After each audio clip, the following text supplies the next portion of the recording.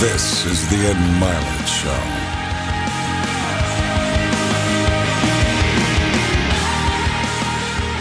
Welcome back to Max Out, everybody. This is Ed Milet. Today is not a normal program. I have a true American hero sitting across the table from me here today. So if you don't recognize this face, let me tell you who he is. This is Robert O'Neill. And we've had a lot of sports people on here, a lot of entertainers that in most people's minds are heroes. And then in life, you meet a real hero. He doesn't consider himself one, but he is one. And so let me give him the proper introduction just so you know who this man is.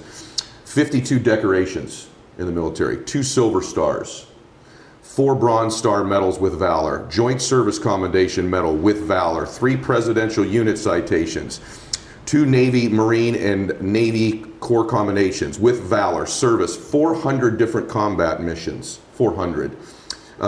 If you've watched the movie Captain Phillips, this is the first guy onto the boat when the Somali pirates had that boat. If you've watched Lone Survivor, with Marcus Luttrell. He was on that recovery mission. And by the way, he also killed Osama bin Laden. And so thank you for being here. I appreciate that. And like you mentioned too, it's not a hero thing. I was very fortunate to be with incredible teams. I know you from were. all branches of the service. And everyone was there. And the Captain Phillips thing, I was not one of the shooters. I was the lead jumper for that. And the snipers that were there with really no time. We're watching to make sure nothing unsafe happened when they shot, which is incredible. And, and it's an amazing journey, all because of right place, right time. Right place, right time. Positive attitude. And right man, which we're going to talk about today. And so also thank you for your service. It was an honor. Not just being here, so thank you.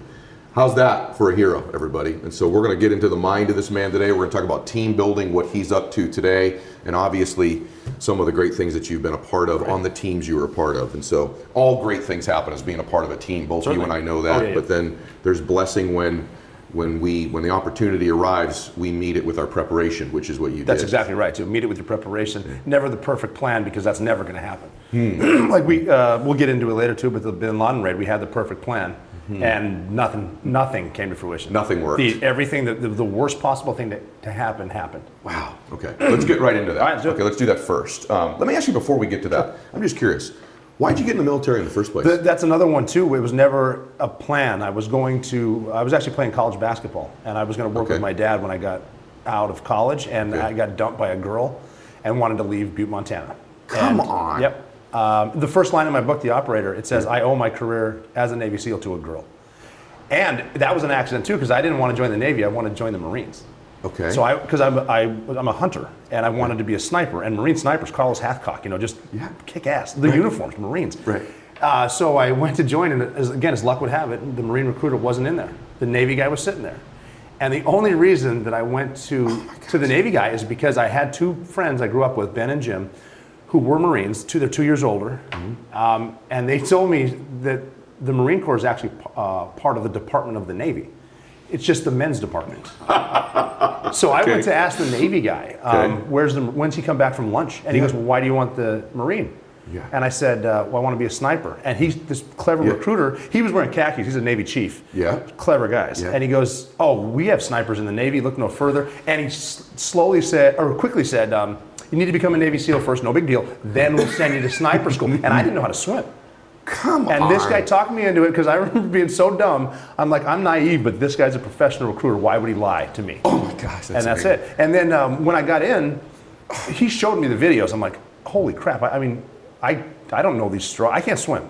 And I said, well, I'll be positive about it. I'll go to San Diego. I'll see this cool training. I probably won't make it, but then I'll go to the fleet and be in the Navy and have sea stories when I come back home to Maloney's Bar in Butte, Montana. But then I made it through.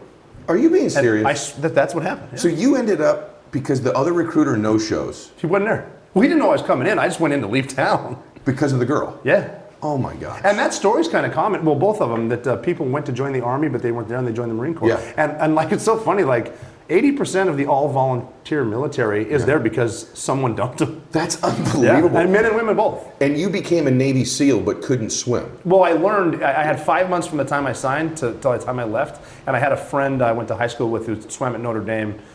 I ran into him by luck too at the pool. He was like, I've never seen you at the pool before. What's going on? And I said, I just joined the Navy, and I'm going to be a SEAL. And he goes, oh, not like that, you're not. And he taught me like the breaststroke. Unbelievable. So you know the breaststroke going and the side into stroke. Okay, that's incredible. So I have this theory I tell people all the time. I say that life doesn't happen for you or to you, it happens for you, right? And these things all, it's amazing that the guy who ends up killing the most evil person of our time, of the modern time, ends up in the SEAL program by mistake, by default, because of a girl. If you figure this, a semi-decent shaped white kid that can't swim from Butte, Montana, becomes a Navy SEAL and ends up in bin Laden's bedroom just because of a positive attitude. It doesn't matter what you look like or where you're from. You can do anything.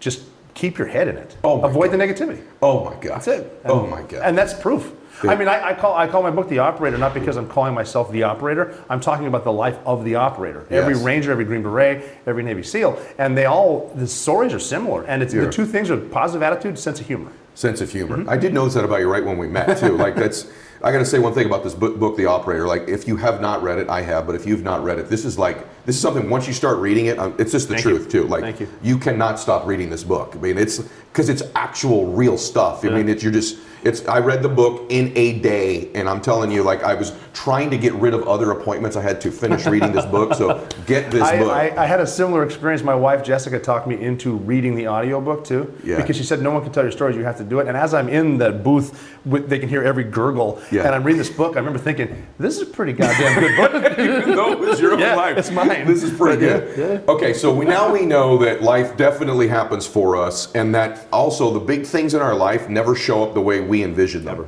And like in other words, when you were a 12-year-old boy, this was your dream, your picture of what was going to be a defining moment of your life was not being in a room with Osama bin Laden, right? This is how amazing how when you just chase your dream, bust your ass, have positive attitude. Even being at a SEAL team that could potentially get bin Laden, when we didn't know where the hell he was, and we're in Iraq fighting, and we would mess with people. I was a battlefield interrogator, which means you take the house down, you get the men, and you question them. Basically, you're not waterboarding and any of that stuff. But I remember like messing with guys, and I would say like, hey, who's the man of the house? Where's the mosque? And I would say, where's Osama bin Laden? And we would both laugh like. No one knows where he is. So even as a member of that SEAL team, it's incredible. I'm never going to get him. That's incredible. I'm never going to be there. It's going to be the Army guys that get him. That's incredible. Okay, but you do get him. So let's walk through that for a second. Okay, because you talk about preparation, positive attitude preparation. So you start to, did you know when you were prepping that you were prepping for him? They told us about 3 weeks before we left that it was bin Laden. And that was one of the coolest things because at first, they started off with, they called us, we were all on our, we just finished a deployment. I think it was my 12th combat deployment. And we were on a diving trip in Miami. And we were always good about that too. After deployment, after war, we would do a training trip, but it was always a good deal. Like diving in Miami, climbing in Vegas. Right. Shit like that. But the diving in Miami, by the way, the other thing about being a SEAL, I just want to say, you don't like sharks.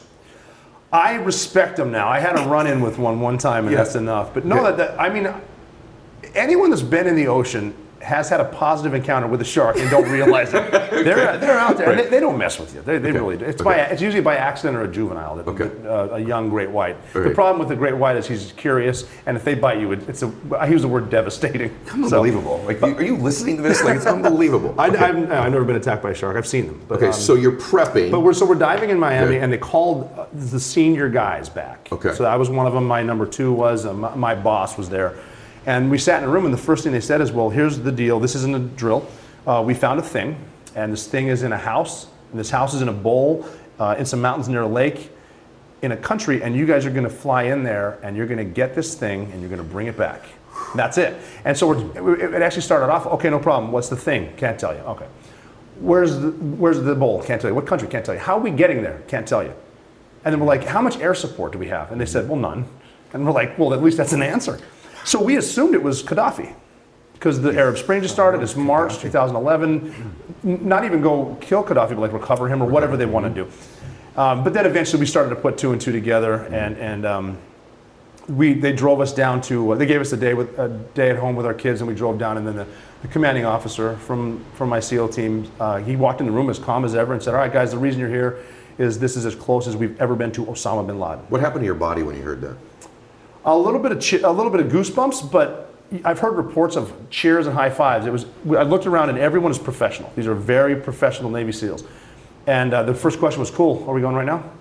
Let's do it, we're ready. And they said, well, no, we need to show you everything, and then there are like 5 options. Are we going to bomb them this way, bomb them that way? And they actually said, are you going to do a multilateral mission with the Pakistani military? And everyone laughed, like, seriously? Right. You tell them Right. that we're going to get bin Right. Laden. He Right. is He's gone. gone. You will Right. never find him. And then they wanted us to train as a unilateral option. So the powers that be wanted to see us train. Okay. I understand that. We knew we could go. We've been doing it every night for years. Okay. So we just started training. They had a site there, and we're training on it, whatever. And we went there. We went to a place out west that I'm not allowed to talk about. And then we forward launched to Jalalabad Airfield just in case the president gave us the green light. And President Obama was really cool about it because there was one person that was sure bin Laden was there, and she was the famous 3-letter agency woman. Yes. She was funny. Yes. And she was just that awesome because she would be like, 100%, he's in this house on the 3rd floor. Why aren't we going now? Really? He's there. Is she the same as you see her in the movie? Yeah, looks a little different, yeah. attractive, but different. Personality. Oh, total. Okay. Jessica Chastain nailed it. Okay. But but President Obama was one, and he was just cool later. He said, look, after hearing about your training, I wasn't 100% sure he was there, but I was 100% sure you guys could go in, find out, and come back. Oh my gosh. And that's why we got the.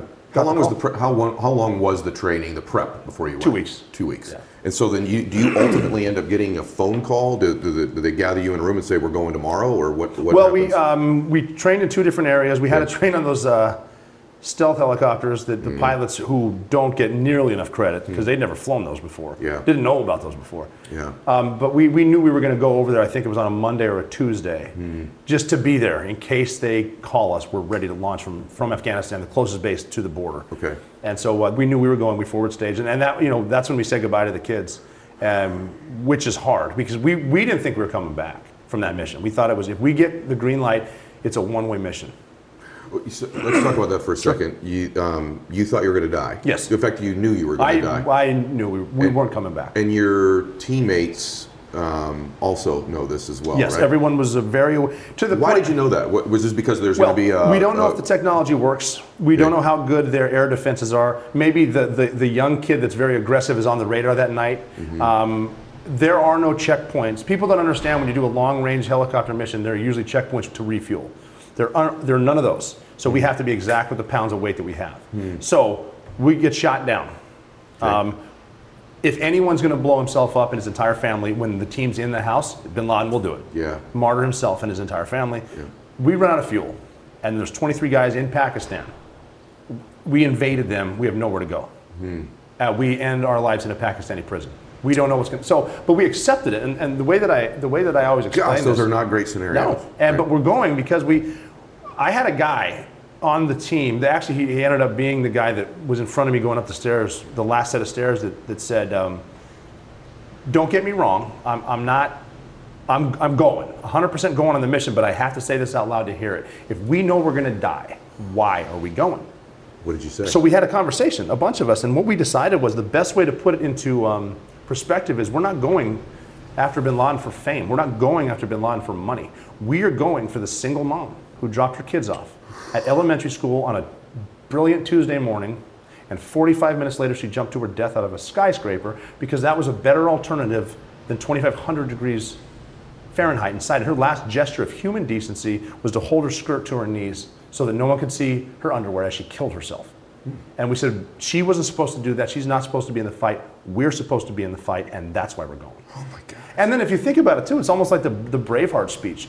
If I could give every day from being 34 to 90, if I lived to 90 and I look back on that one day and I didn't go, I would give all those days to go on this mission. Oh my God. This is why we're here. This is what we're doing. This is why we joined.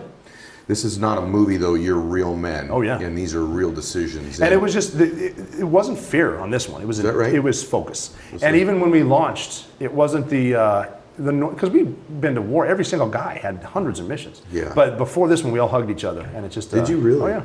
And you said earlier, I was going to ask you about this because I say good night to my children. Yes. But I'm going to see them again. You've literally said goodbye. Goodbye. Looking him in the eyes. How many times have you done that? 11 to there's one daughter that was always involved. I have 3 daughters. I don't want to talk about them too much for obvious reasons. Sure. But one was just there all the time, and when I left for that, she was 7, And I wrote her a letter, but I didn't write it to the 7-year-old. I wrote it to the 27-year-old. I'm really sorry I missed your wedding. I know you were beautiful. Thank you for taking care of your sisters. What we did was noble. And one of my regrets in life is that when I finished these letters, I wrote them to everybody in my family. I had to hand them I had to find someone I could trust on the base. Because the guys going with you aren't coming back either. Yeah. They're dying too. Oh my gosh. And definite instructions, what to do when he didn't even know what we were doing. You couldn't tell him. But it's like, you'll know. You need to keep these. As soon as I got back, I shredded them. And I wish I would have kept them. You wish you would have kept those? Yeah. I just didn't want to read them again. It wasn't a happy That's thought. got to be an amazing experience even to this day to have been writing those letters thinking It's we're tough. dying. Tears are hitting the page. Is that right? Yeah. And this is something they're going to keep forever. Oh my gosh. Yeah, of course they are. And I'm writing them. This is the last communication with them. And then, but then we're on. And it's just, I mean, the feeling was so cool because when President George Bush addressed the world on 9/11, his quote, and I have a tattoo, it says, freedom itself was attacked this morning by a faceless coward and freedom will be defended.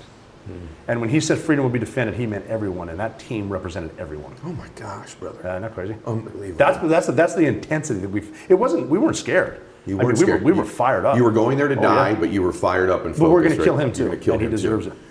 Oh my gosh! So you get the call, and now, as I understand it, there's this helicopter ride over, and it's not a short one. 90 minutes. It's 90 minutes, right? And so there's all kinds of situations that could happen on the way over there as well. I'm curious. That's where the pilots come in too, because they're flying very low. Okay. And they're flying technology that they're not, they've flown helicopters. They're the best 4 pilots in the world. And Army, I'll give Army a shout out. They have the best helicopter pilots in the world. That's what I love about the military too. The best Air Force in the world is the U.S. Air Force. The second best Air Force is the U.S. Navy. There's the U.S. Army. It's awesome. They're the smart guys. They're the guys that need to get us there. And we're in back. And what was really unique about this team is guys have been in combat so much, we realize you got to get rid of the noise. Get rid of the stuff that doesn't matter. Like getting shot down, you worrying about that will not stop it. So knock it off. So guys fell asleep. Guys fell asleep on the ride to Bin Laden's house. My God. Yeah. Oh my God. And you talk about focus and sleep. I'm asleep. Wow. Guys put their iPods in, chilling. I was counting. You Zero counted. 0 to 1,000, 0. And now that I've read enough about military stuff, not being a military person, that's actually something kind of the senior guys pass down sometimes to junior guys. Did you learn that from somebody? I learned it on my own as a sniper in Kosovo. Because right around 9/11, we were in Kosovo. There was obviously stuff going there in Bosnia, and sniper's not really a great word, but we were observing different areas. So basically you're hiding and you're looking through a scope for 4 hours on, 4 hours off. And as you're looking, 4 hours of looking, it's like I just count. You count. Yeah. Okay, so did you not then eventually sort of repeat that phrase to yourself too? Well, I did because that's how I remembered it. Was we were 80 minutes in and we banked to the south. And I was just like, 456, 457, 458. Freedom itself was attacked this morning by a faceless cat. I don't know how I remembered it. God bless you, man. And so then that's when it sort of sunk in. It's like, I'm actually on this mission. You were. And that's when it sunk in. We're going after. And then it got better because we opened the door at 2 minutes out. The air crew did. And that's other people that don't get credit. They put their butts in the seat too. Yeah. The air crew guys, we wouldn't have figured the doors out. These guys did it. So they'd open the door and then you see the city and there's lights. This is a resort town. There's a golf course. Is that right? And it sort of hit me and I was like, this is some serious Navy SEAL shit we're about to do. Oh my God. Yeah, and then everything was great and then it all hit the fan. Helicopter crash landed in the front yard. Yes. And did you know that though? No. You didn't know that. So everyone understand this. So the helicopter in front of you crashed. This was clearly not part of the plan. It was a crash landing. Crash landing. It crashed on the wall or something, didn't it? The pilot was so good that in less than a second, he realized he couldn't hover.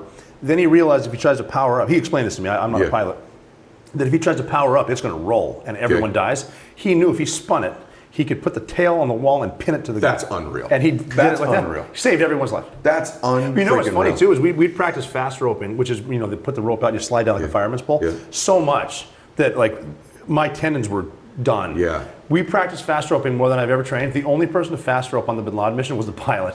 Because when he crashed it, he had to get the rope and slide his ass down. Oh my God. Yeah. But so that happened and then our pilot saw that. We didn't. Yeah, you didn't know. We didn't know. And so our plan was they were going to put our snipers and our dog Cairo outside, and then they're going to put us up on the rooftop. Yes. And we knew our team would be coming from the bottom, we're from the top, we're going to get him. That way he can't get out. That's the perfect plan. Okay. Never happened. Never Our happened. pilot saw that, and as we were going to lit, he put right back down. Crazy. And just because of the effective communication, nonverbal communication, I guess we're getting out here. I remember putting my right foot on the ground and saying, I guess we start the war from here. My gosh. And then we go to the northeast corner. We knew the place inside and out. It was nice that we had trained so much because we knew everything about it. Yeah. We knew there was a double door on the northeast corner, so we went over that. Our breacher took I think a 7-foot charge of C6, put it on the door, and he blew it, and it opened like a tin can, but there's a brick wall behind it. So it's a fake Yep, door. yep. And the breacher actually said, fail breach, this is bad. And I said, no, this is good. That's a fake. Yeah. He's in there. Why is it good? Oh, it's good because that means he They're is here. faking a door. He's there. That means this dude's here. And it was funny. We talked about sensitive humor. We joked about crap like that. Like, what if we get in the house and the hallway gets smaller and smaller and smaller, and also the door's this big, and you're like, Bin Laden, There's not a lot of that going on. So on the way over, there's no rah-rah session on the way over. Everyone's getting in their focus. They're sleeping. They're counting. I had one of my guys say, I'm not nervous. We do this every night. We fly somewhere, we fuck with some people, we fly back. He just goes, this is a longer flight. Okay, so this door's the wrong door. So then when we got to this point, we heard the helicopter saying, we thought they were saying -1 going around, meaning they came into hover, and that's -1, we're -2, and they took fire, so we thought they were going around. Racetrack, reattack, but what they were saying was -1 going down. Down. So we said to them, because we thought they were flying, there's a carport is what we called it. Another double door that we knew worked because the imagery showed them driving in and out of it. And we said, all right, we're going to blow the carport now. Okay. And they said, don't blow it, we'll just open it. The other guys, because they're inside now. But we didn't know that, and it didn't make sense. And the door opened, and a thumb comes out. Now, this is another point in life. It didn't make sense why they're there, but that doesn't matter because they're there. We'll just let's deal with the problem. We'll talk about it later. Worrying about how this happened, we're just here. So we start going in. None of us, well, I didn't, and a couple other guys on the helicopter, we didn't know they crashed, but they're in there. So we start, now my guys have been in gunfights. They already killed 3 of the terrorists before I got in there. And I was fortunate because of my position now. I'm in the back. I have a front row seat to the coolest mission in modern history. Yes. So we go in and we're looking down a long hallway. We're in Bin Laden's house. Yes. And we're like looking around for bombs and stuff. When's it going to blow up? Yes. But I was so impressed. My guys were so cool. No one cared about the bombs. They're doing their job. And I remember thinking how cool they are, and then just thinking slow is smooth, smooth is fast. Watch these guys work. And as I'm thinking this, I ducked into a room to look down the hallway because don't stand in the hallway. They'll shoot down the hallway. The guy next to me said, helicopter crashed. And now I'm thinking, we had 2 big helicopters, 2 Chinooks, 45 minutes behind us, full of other SEALs, in case we need to, whatever. Yep. So I'm assuming they crashed. They got shot down because they're not stealth helicopters. So I said, what helicopter crashed? And he goes, bro, our helicopter crashed in the front yard. You walked right past it. Wow. And as I'm processing this, one of our snipers from my helicopter, he was running around the entire compound to keep a perimeter. He had a dog with him and a dog handler. And he got to that famous spot where the tail is hanging over. Yes. And he came over the radio, and he didn't know it crashed. And he said, guys, be on alert. They are definitely ready for us. They have a training mock-up of our super secret helicopter in the front yard. And there's a pause. No way. And the boss goes, no, you jackass, that's ours. We crashed. No way. And he comes over and goes, yeah, that makes a lot more sense. My God. And I'm in the house like, what are we talking about That's right crazy. now? And so you're hearing this, you're looking down this hallway. Yeah. Probably at the end of that hallway somewhere is Osama bin Laden, Well, down the hallway is going to be a stairwell. A stairwell. And what's your heart rate right now? You're fine. We're good. Are you serious? Yeah, we'd been in... because of your preparation? Well, yeah, we'd been in so many fights before. It's like you didn't really get adrenaline. You're more aware, but it's just more exciting. I'm not scared. Okay. At this point, but there's a series of emotions that happen right here because the female analyst who found bin Laden said, I don't know what the inside of the house looks like, but you will find some stairs. And when you find the stairs, you will run into Khalid bin Laden, who's 20 years old, his son. Yeah. And here's how cool she was. She said, that will be the last line of defense. If you eliminate that threat, you will get a shot at the big guy.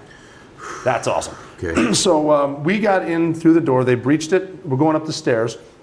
And I'm about eight guys back. So I'm still in the back. They saw Khalid. He was armed, and he ducked behind a banister. Okay. Now it's dark. It's very quiet. We don't talk to each other. And there's a guy up front, the point man. And normally in an urban environment, in a house, fighting upstairs, I'm going to grab all the guys back and let like 2 or 3 handle it, because if they chuck a grenade, they come down. Right. Don't fight up. And but now I'm like, I'm going to die anyway, and I gotta watch this. I got to see how is he going to pin the thing? Was he going to run at him? And we're just sitting there, and he whispered to Khalid. He said, "Khalid, come here. Khalid, come here." In 2 different languages. He knew "come here" in Urdu and Arabic. Is that why he was where he was? No, he just was that smart of an operator. Wow. And that confused Khalid. So Khalid leaned his head over to ask what, and he shot him. Oh my gosh. I never would have thought of that. That was brilliant. Oh my gosh, that's brilliant. That was the coolest thing I'd ever seen in my life up until about a minute what's later. about to happen, right? So we go up the stairs, stepped over Khalid, and then we got to the 2nd floor, and then there's a final stairwell going up. The point man stayed there staring. You know, he's gonna keep point, keep security, and other guys are gonna clear the 2nd floor, because you don't want to move past it. Clear that, Okay. and then that's everyone in front of me, and I'm the last guy. I ended up what we call the 2-man. So the 1 man's there, I'm the 2-man, and that's when I put my hand on his shoulder, because his job is to look forward, my job is to look behind us. And when we have enough guys, I will squeeze you so you know without looking, it's time to go. But it's just us. Wow. We're out of guys. We don't have enough guys in a house this big. And he started talking. He's like, "Hey, we got to go. We got to get up there," because there's a curtain at the top of the stairs, and he's seeing people moving behind it. They've got to be suicide bombers. Maybe we can beat him. Maybe we can beat him. So he's convincing me we got to go. And finally, and I don't know what he was thinking. He's just a complete badass. But I wasn't thinking bravery. I'm thinking, all right, we're going to get blown up now, and I'm tired of thinking about it. Let's get it over with. And so I squeezed him. Went up the stairs. Let's go. Let's go. Him and me. Went up the stairs, he opened the curtain, and there was 2 or 3 people that turned out to be women, but when they're suicide bombers, it doesn't matter. Yeah. So he jumped on them, and he tackled them. He's dying. He's jumping on the grenade. He thinks he's dying. Yes. He's jumping on the grenade. Absorbing as much of the blast as he can for the guy behind him. He didn't know it was me. So because, and this is simply how I got there, because he went that way, my job is to go that way, based on our tactics. I wasn't bravado. I just turned, and there's Osama bin Laden standing there. And he's got his hands on his wife's shoulders, and he's sort of pushing her. I don't know what he's doing, but when I go through the rules of engagement, the levels, escalation of force, I can close my eyes and see it. He's taller than I thought. He's skinnier than I thought. That his beard is shorter and gray. That's his nose. That is bin Laden. He's not surrendering. He's a threat. I need to kill him. And the way you handle, and I've gotten a little criticism about, well, you shot him in the face, and what about recognition? People that say that, and I've never dealt with a suicide bomber. I've dealt with suicide bombers very fast, very sudden, loud, scary, and permanent. So I shot him in the face twice, shot him again, and I moved his wife. Why do you have his hands on her shoulders? I don't know. I don't know if he was using her as a shield. I don't know if he was confused. I don't know. But I moved his wife to the bed to sit her down, and when I looked over, his 2-year-old son was standing there. And as a father, I remember thinking, this poor kid has nothing to do with this, and he shouldn't have seen that. So I picked him up. Oh my gosh. And I put him next to his mom, and other Navy SEALs are now coming in the room. And that's when it hit me. So I'm standing there, and a buddy of mine saw me, and it's kind of depicted in the movie. It's pretty funny. He came up to me and he said, are you good? And I said, no. What do we do now? I'm like in a daze, and he said, he laughed, he smiled, this big smile, and he goes, now we go find the computers. We do this every night. And I went, yeah, you're right, I'm back. Holy shit. And he goes, yeah, you just killed Osama bin Laden, man. Your life just changed. Oh, so that was that. And then we get back to work, and it was just awesome because how cool the guys are. It's not like, hey, this guy killed bin Laden. No one cares. No one cares. We got him. We got him. But then the emotions were not bravery to let's get it over with, to complete shock, to now we might live. We might live. We might get to see our kids again. Oh my God. Look at your face right there. That's the first time your face changed. So we gathered the stuff. They had about 3 offices in the 2nd floor. We're gathering everything from anything electronic, smashing hard drives to get, or smashing towers to get hard drives, anything. And then we put him in a body bag. Myself and 3 other guys walked him out. You walked him out? Yeah, we carried him out. Can we go back for a second? Sure. I just want to ask you, when you shot him, I'm just curious, there's this moment, so it's him. Yeah. You've got your finger on a trigger, I suppose. Is there can you remember, can you process, was there any emotion at that time, any thought in your mind, or are you just executing what you've been prepared to do? I was, I had a feeling he was off to the right when I turned. And when I saw him, had he had no shirt on and surrendering, he's getting taken alive. Yeah. But there is such suicide bombers have But terrorists have less than a second to convince you not to kill them. Of course. And it's one of those things. It's a different dynamic. You get into rush at that point. Does your adrenaline finally kick in these moments, or are you just executing It was what just you're prepared doing to do? what we do. The emotions came, 10 seconds later. Okay. So yeah. So you're like, we might get out of here. Yeah. Now let's find the stuff as quickly as we can and leave. Okay. So we're finding stuff. We brought him out. You carry him out of there. Yeah, we actually carried him out and put him at the feet of the sniper who initiated the fire, rescuing Richard Phillips, which is really cool. And then I remember actually running back in the house and saying, guys, it is time. We have got to leave. Forget about the women and children. Let's go. Because we had the guns with us. We took the guns that we found. Okay. And then we get on the helicopters. And when we got out there was a dude that was tweeting, a Pakistani dude. He's outside live tweeting, and I forget his name, but you can still see it on the internet. Okay. And he's saying stuff like, why are the Pakistanis doing military drills on a Sunday night? No way. And I'm looking at this guy, his face is lit up with his phone, and normally in a combat zone, Iraq, Afghanistan, if someone's outside of a target with a phone out, Yeah. you shoot them because they're setting off a car bomb. Yeah. But I looked at this guy and I'm like, they have no idea we're here. No way. So then we get in the helicopters, and we fly out. It's not the same helicopter that No, brought it's a you over different one. there. Now, the guys that I talked about that I thought got shot down came in to get us, which is awesome. Okay. SEALs getting SEALs. Yeah. So we get on the helicopter. I'm sitting on top of the sniper with the Captain Phillips thing. Well, he was cool too because he had a problem dealing with that something that high profile after he killed.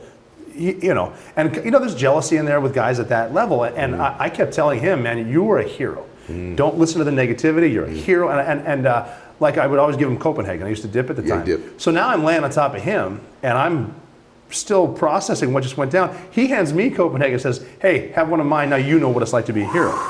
That's unfreaking believable, And then brother. the SEAL next to me from the other SEAL team that came to get us, I know him well. He's from Manhattan. And he asked me the first question that every Navy SEAL asked when they found out about the mission. He said, who got him? And I said, I did. And he said, on behalf of my family, thank you. Oh my God. Now we're flying out. And you realize we got 90 minutes. And you're still in their airspace. Well, we just took off. Right. We have 90 minutes. Yeah, you're in Pakistani airspace Yep. though when you're flying out, right? But if we cross the border in 90 minutes, we get 50 years of life. So we take off, everyone starts to watch as no one's talking. You're just looking at your watch. 10 minutes. It's been 20 minutes. It's been 30 minutes. It's been 40 minutes. And then you start to think of like the no-hitter you're watching get pitched at Yankee Stadium, top of the sixth. I'm not going to say anything, but 50 minutes, 60, 70, 80. And then I love sports analogies. Yeah.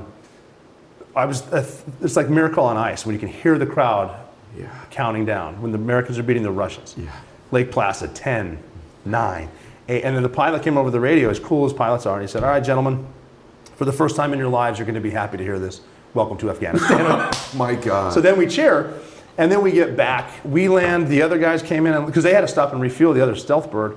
They land. We're all there. No one's hurt. Oh my gosh. I had a brief talk with Here's my one problem with the movie, Zero Dark 30. At the end of the movie, they have the woman that found him go up to the body, and she gets emotional, and she cries, and she leaves. That's not what happened. Okay. We get back. I'm talking to the point man.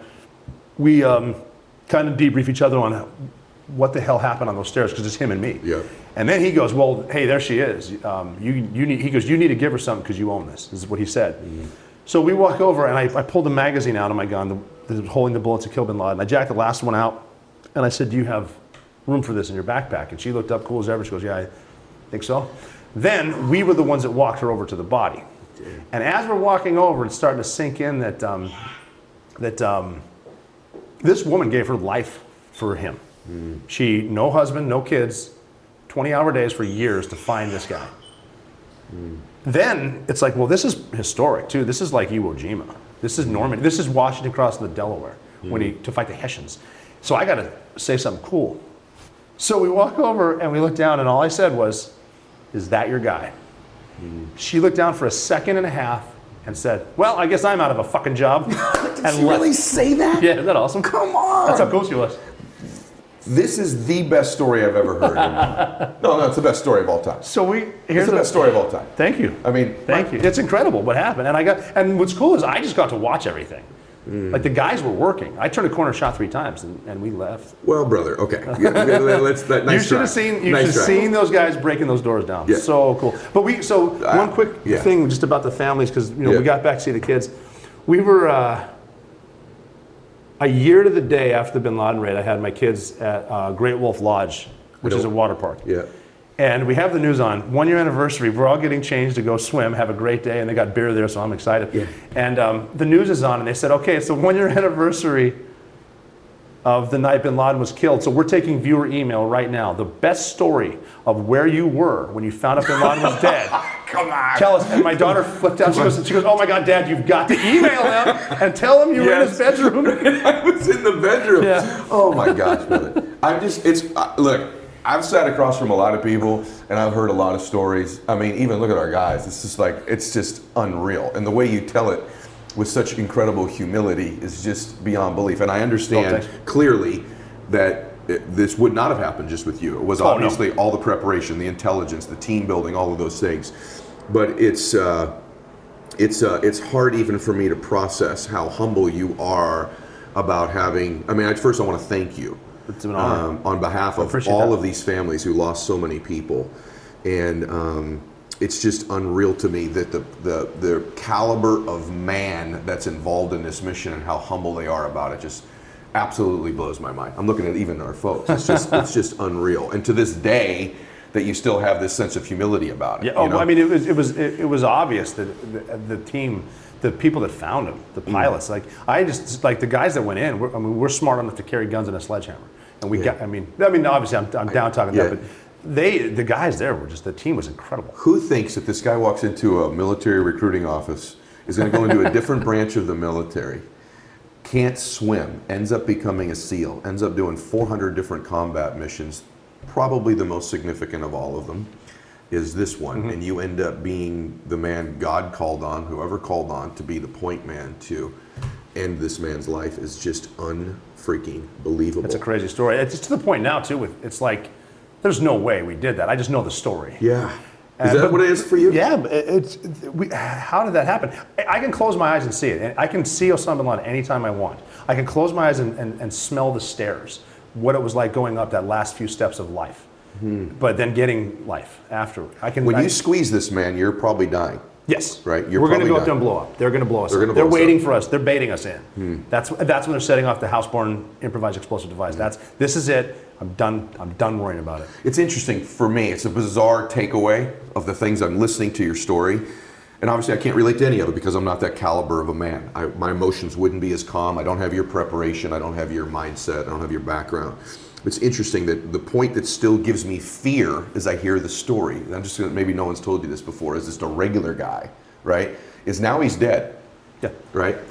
My fear level almost increased there, oddly. So like you were executing a plan prior, now he's dead. The part that you said that, we might really live, that was the part where, just for me, my fear went up like, now we're in this house, clearly this event's taken place, probably someone knows this has been happening. There's a clock ticking. Yes. Then I'd be afraid when I got on the helicopter. Oh yeah, because that 80-minute ride. Now the unknown's happening too. I have heard stories, and again, probably classified. I don't know the truth, but I have heard stories that they did have air support helping us get back. We didn't know that. You didn't know it. I knew there were jets on the border, but that's not going to help us back here. But I think if an American and an F-15 lights up a Pakistani guy in an F-16, I think that he'll turn around.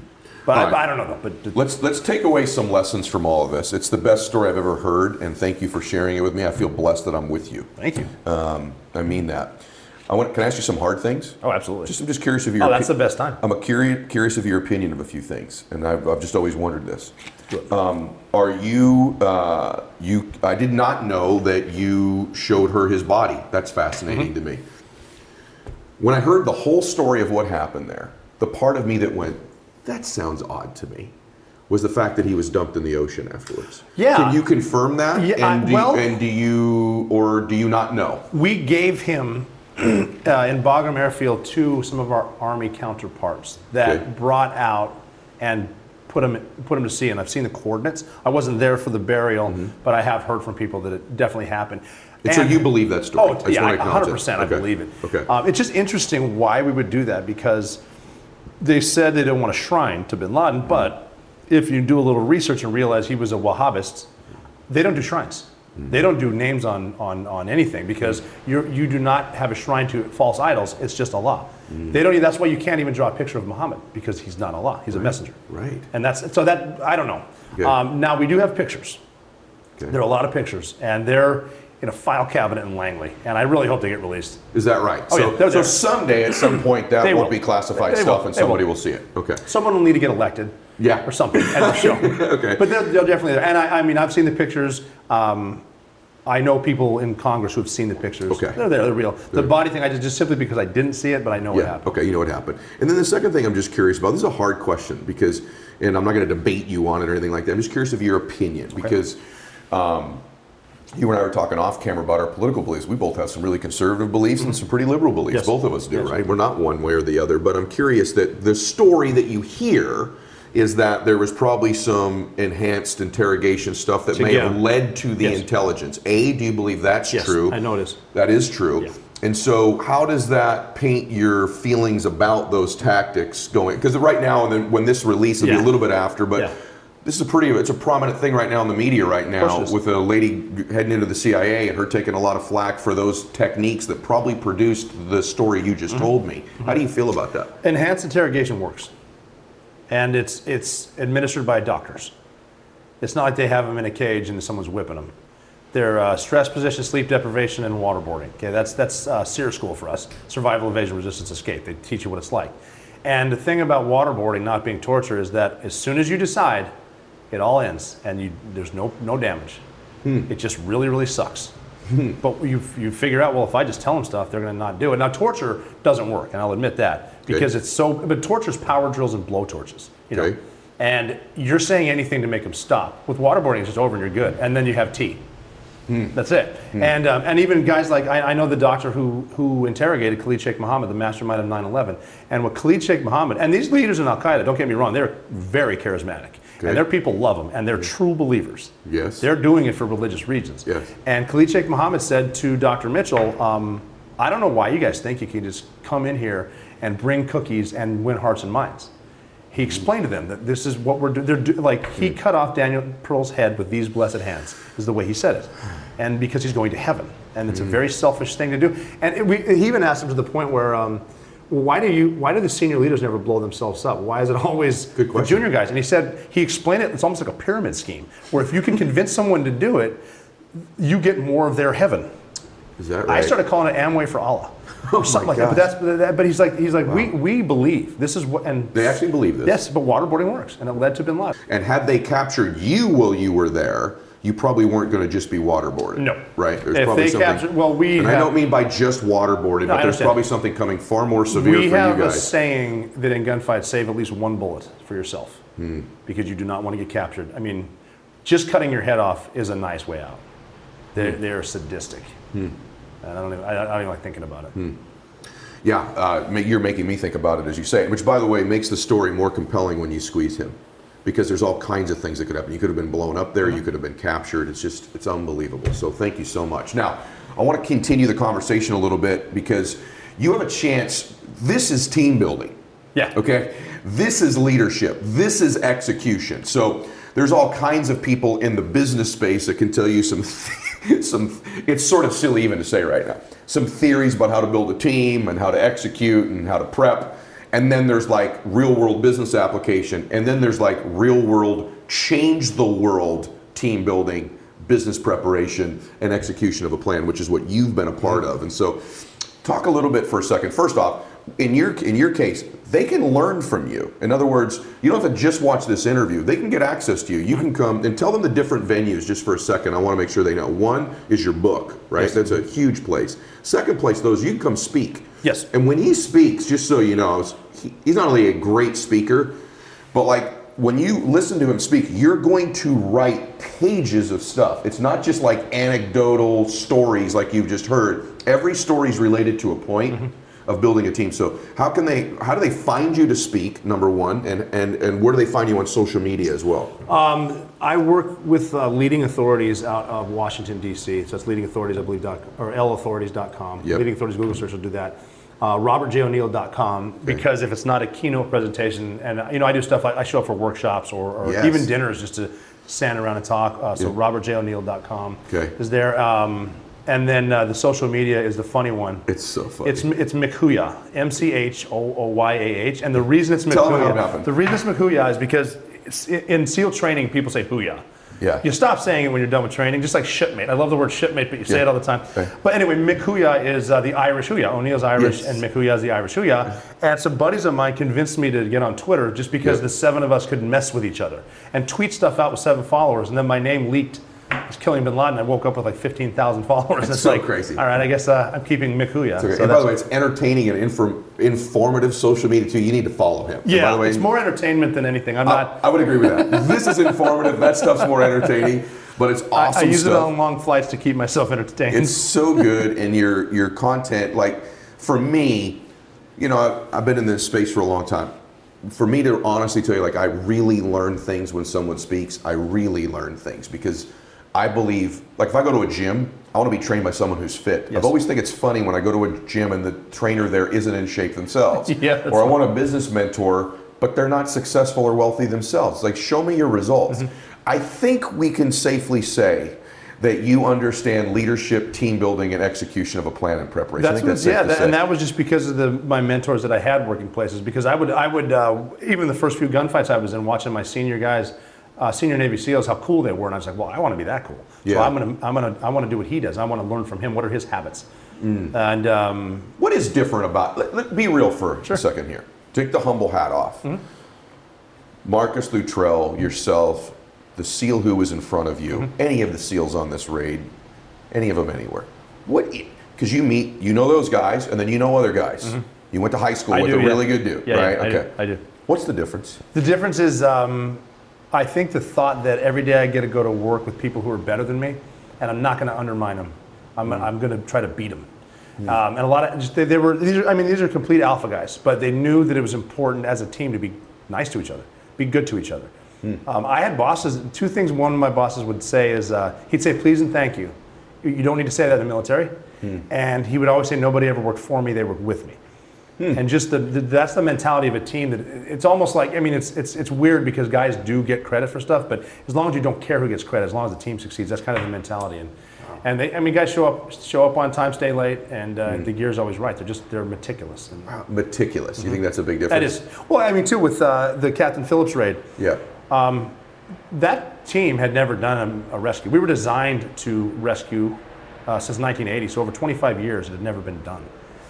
And the snipers that took those shots 3 days prior were in their beds in Virginia Beach, and their guns didn't need to be sighted in for the most difficult shots of their lives, but their guns were sighted in for the most difficult shots of their lives because they were prepared. It might happen. It's a long weekend. We've never done. It was my birthday when we left. I'll just take a day off and take care of my gear on Tuesday, but we didn't do that because that's a shortcut. Let's talk about that for a second. I want you to picture this because these are humans. So you hear the story, and it is a movie, but it wasn't a movie when it happens. He's like a real man. He has real family. He had a real upbringing. He has real insecurities, real weaknesses and strengths, even fears, right? So he's a real person like you, right? And so he's been able to achieve extraordinary things in his life. I want to take this moment now for you just to picture this for a second. Tell them the story, and I love this, about where you were and what you were doing, because it humanizes this, I think people see you and I think they think, I'm just not like him.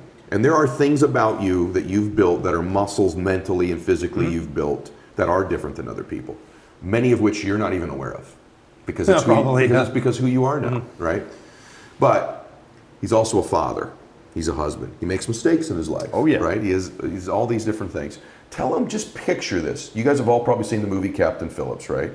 So he was a part of that. I just want you to picture this for a second. Just think about it. You take a James Bond movie and you think this stuff is sort of bizarre. It doesn't really work this way. Right. And then just when you picture this, tell them where you were and what you were doing when you got the call to go do this. It was my birthday, April 10th, and it was Good Friday. Okay. And I'm at my daughter's Easter tea party at her preschool. In a buffet line with sailors and Marines who have kids in the class, and we're getting cookies and cupcakes for them and bringing them tea. And I was walking over to my daughter when I got the message that It didn't say it like this. We had a code, but that Captain Richard Phillips had been taken by Somali pirates, and you guys are going right now. And we'd been selling this technology that, like I said, we'd never done it. We trained for it all the time. Yeah. But from the time you get the message to the time wheels up and we're going, we sold it. We've been selling it for decades, 4 hours. We were wheels up in 3 hours and 59 minutes. Oh my gosh. Yeah, so I'm like, we got to make it. Like, this is it. And then 15 hours and 46 minutes after I got the message, we're in the Indian Ocean with a full head count. 103 guys. And like I had, but just to back up, there were guys out there that were mowing their lawns when they got the call. Like, these are real guys that can't afford the mortgage, and they're mowing their own lawn, and then they're off. Unreal. And you don't know what's going to happen when you go over there. It's just like the reason it's so inspiring for me, like mind-blowing. Number one, you're carrying a little pink cupcake. Yeah. 15 and a half hours later, here we go. We're in. It's game on, right? And so for me, it's so inspiring because I do think you're a real person. Like, I do think you're a regular guy. I do too. Right? And so people that listen to this, if he can come from where he came from, this is crazy and it's not overstating. And I know you hate hearing this, but altered world history. Yeah, crazy. Altered world history. Yeah, dude. Right? From Montana, carrying cupcakes at his daughter's elementary school on his birthday. Yeah. What could you do in your business? What could you do in your body? You can do anything. There's a couple sayings I love. I'm all about moving forward, and one of my sayings is I'm as old as I've ever been, but I'm as young as I'll ever be, which means life starts now. Right now it starts. I had an instructor before Hell Week. Hell Week is in training when you wake up on Sunday and you do Navy SEAL training until Friday. It's miserable. Like, your body starts to bleed by Wednesday because you're so saturated from the ocean right here. Mother Ocean is not kind. And he gave me advice to get through Hell Week, but it's great advice for life. He said, you are about to go to war for the first time, and the enemy is all your doubts, all your fears, and everyone you know back home that told you you weren't good enough to do this. Oh my God. Keep your head down, keep moving forward, no matter what, never quit, you'll be fine. That's it. And that's what he told me before Hell Week. And now that's life. Keep moving forward. You're going to make mistakes. We talked about failure. That's how you learn. And I've failed. I've fallen down. Get up. Dust off. Look yourself in the mirror. Be honest. Why did I do that? What do I learn?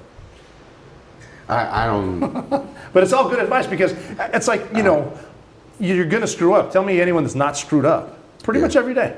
Yeah. So it's like, it's never a no-fail mission, but it's like a no-lose. Like, you win or you learn. Unreal, brother. Like, I don't even... that's crazy. So let's talk about these guys that are mowing their lawns. I'll be honest with you, man. I've done a lot of interviews. I know a lot of people. I've interviewed a lot of successful people. Like, you don't catch me speechless very often. So I want people to get access to you. Great. I think it's an amazing time in history, which hasn't existed before, where, I mean, honestly, there are people driving in their car right now, working out at their gym, and they're getting access to a man who's altered world history for freaking free.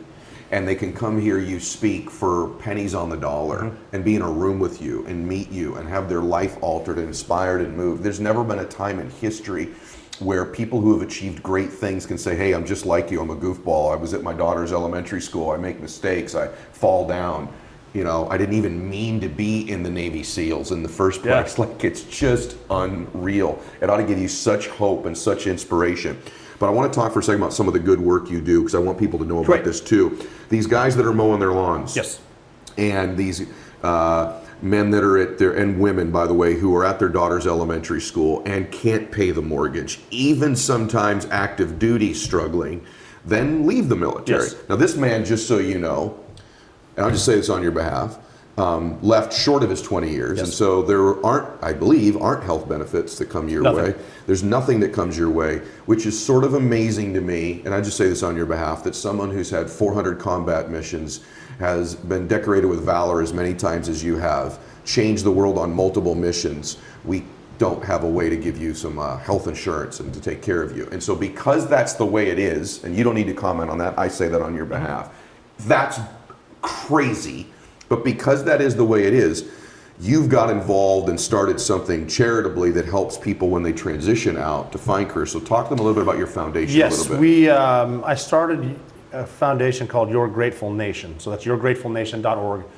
And we transition right now special operators, because we're individualized, we're kind of a small group, transition them to their next career. So we find out where they want to live, the industry they want to be a part of. We'll make the introduction to that company, and then we have a mentorship program, 7 to 9 months, and then they're trained. And these employers now are saying that these guys don't realize what they're bringing to the table, even without a college degree, but they're bringing the stress management, problem solving, team building. The one word they use all the time is the loyalty, because they're not getting that from people with a degree right now. The colleges aren't teaching that kind of stuff. But they get them there and they put them in charge of anything, like major projects. We have guys working for Merrill Lynch. We have a guy that wanted to live in Phoenix and work for Fox Sports. He's doing that. And we're talking Green Berets, Rangers, TF-160th pilots, Navy SEALs.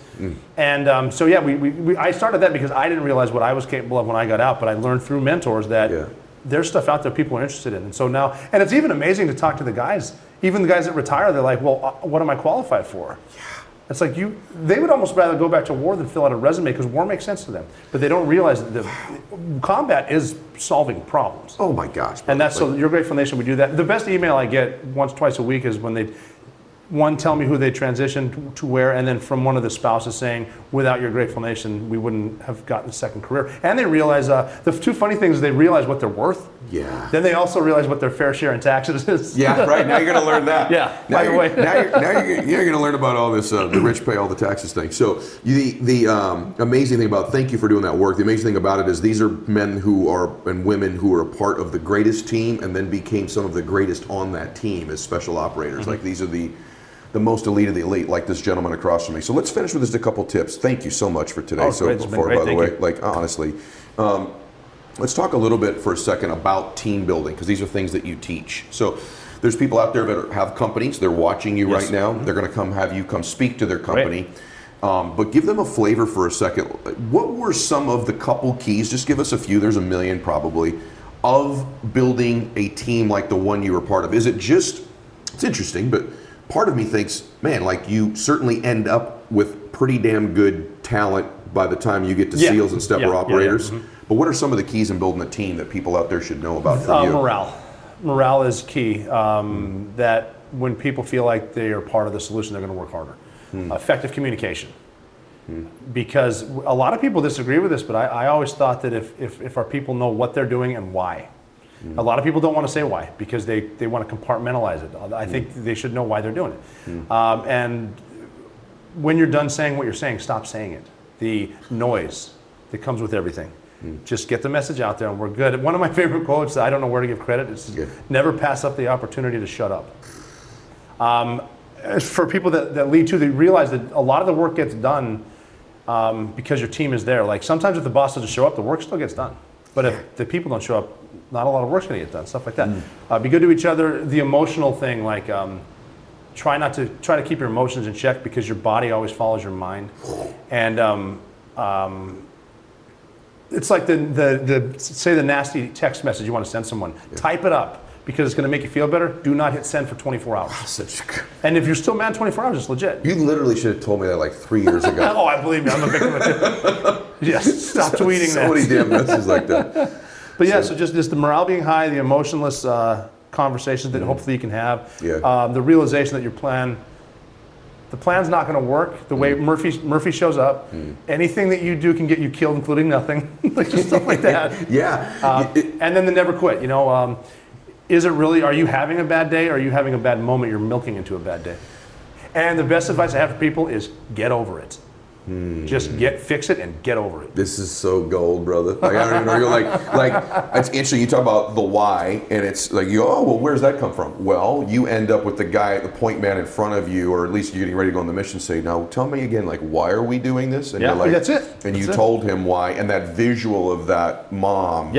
Well, we had to tell ourselves that we had these conversations, and that's it. That's why we're doing it. Probably of all of this, it surprises me the most that you did have some of those conversations. That, and also the emotionless Another point you just made, helicopter ride over. Yes. Where guys are sleeping and they're just getting in their state, they're getting focused, they're counting. Like that also has application. Oh, and then over meeting, you're so right. Like even in business, I watch all the time. There's this book I read called Death by Meeting. It's like when you're done saying something, stop freaking saying it and go execute, right? All right, last question. Don't be humble for a second. Okay. Okay, be real with me here. Sure. What's different about men like you? In other words, if I want to be a person like you. None of us, including myself, are victims. Nobody owes us anything. You can get it, but you got to go get it. And that was the key. That was when guys would say it, stop being a victim. There are men, in your position, I assume your brothers all come from this victim thing. Different socioeconomic backgrounds, totally, yeah. right? Different ethnicities. Yep. Some had great families. You know what's neat about from. the ethnicities too is it didn't matter who you were. 85% of you are not going to make it. That's it. 85% of the white guys, 85% of the black guys, you're not going to make it. Oh my gosh, it's crazy. Right. The system just works that way. It's just unreal. That's a pretty damn good equalizer to look past skin color, isn't it? None of us are going to make it. 85% of us aren't going to make it, and we're dependent on each other if we're going to make it. So it really doesn't matter what your religion, your faith, your political views are. It doesn't matter. When you have a common purpose and a common mission and a common thing you want to accomplish, yours was, hey, 85% of us aren't going to make it. It's interesting how you come together. It's interesting how you gel. It's interesting how all your differences aren't differences, they're similarities. They don't care if you're gay or straight, black or white, Muslim or Christian. We come together in a mission. So that's one of the great lessons for the country too, is that if we could unify in a common mission, a common dream, a common goal, most of these things you see on the news every single night where they're pitting us against each other would go away in about 1 second if we get a common goal and mission. That's it. Well, even with, I've got a friend who's did 20 years as a Navy SEAL, one of the best SEAls ever, and then is transgender. Yes. And it's just funny the way people try to get a rise out of us. They're like, well, what do you say to your buddy that's transgender? You go, I don't know, say nice tits, bro. Exactly, right. Whatever. I love him, right? He contributed to the mission. And like, I hope probably now, it's just move forward. I didn't think I would get there. This is actually now my favorite part of the interview, because you can have one of the thoroughbred studs of all time. I'm one of the things you'd think, a white, successful businessman guy, and we're both telling you that we don't care about those things. We care about coming together, making a dream happen, making the mission happen, making a difference. Team in the mission. So, man, I love that. It's such a great lesson for you building a company, for our leaders in politics, for our people in the media. When we're chasing something in common, when there's a common mission, the differences go away, and that's what we ought to be chasing. My favorite conversation, literally. That's very cool. Thank you. Man, look, hey. It's mine too. All respect. Thank you, brother. All respect to the people who've been on my show. I love all of them, and I hope one exceeds this someday. I really do. But I'm not leading that way just yet. But as of now, and it's wonderful to hear that it's reciprocated. So, brother, really, thank you so much. Yeah, and thank you. God bless you, and thank you for your service, and thanks for sharing this with the audience. Thank you for having me. Follow this man, Robert O'Neill, on all of his social media. Book him to speak at your gigs. Go get his book. Title of the book again is The Operator. The Operator. I read it in a day. One of my favorite books I've ever read. And again, I want to remind you all this too. All this comes to you for free. All I ask for is review the program, share it with people. If you're on YouTube, give it a like, but if you're on iTunes, give it a review. And every day on Instagram, when I make a post, there's a 2-minute drill called the Max Out 2-minute drill. If you make a comment, you get engaged with hashtag Max Out, I get you a winner every day. That could be gear, it could be a coaching call with me, it might be access to one of my guests, but every day we surprise a guest with a win. So make a comment every day on my social media. Thank you, everybody. Thank you, Robert. Thanks, and Max Out.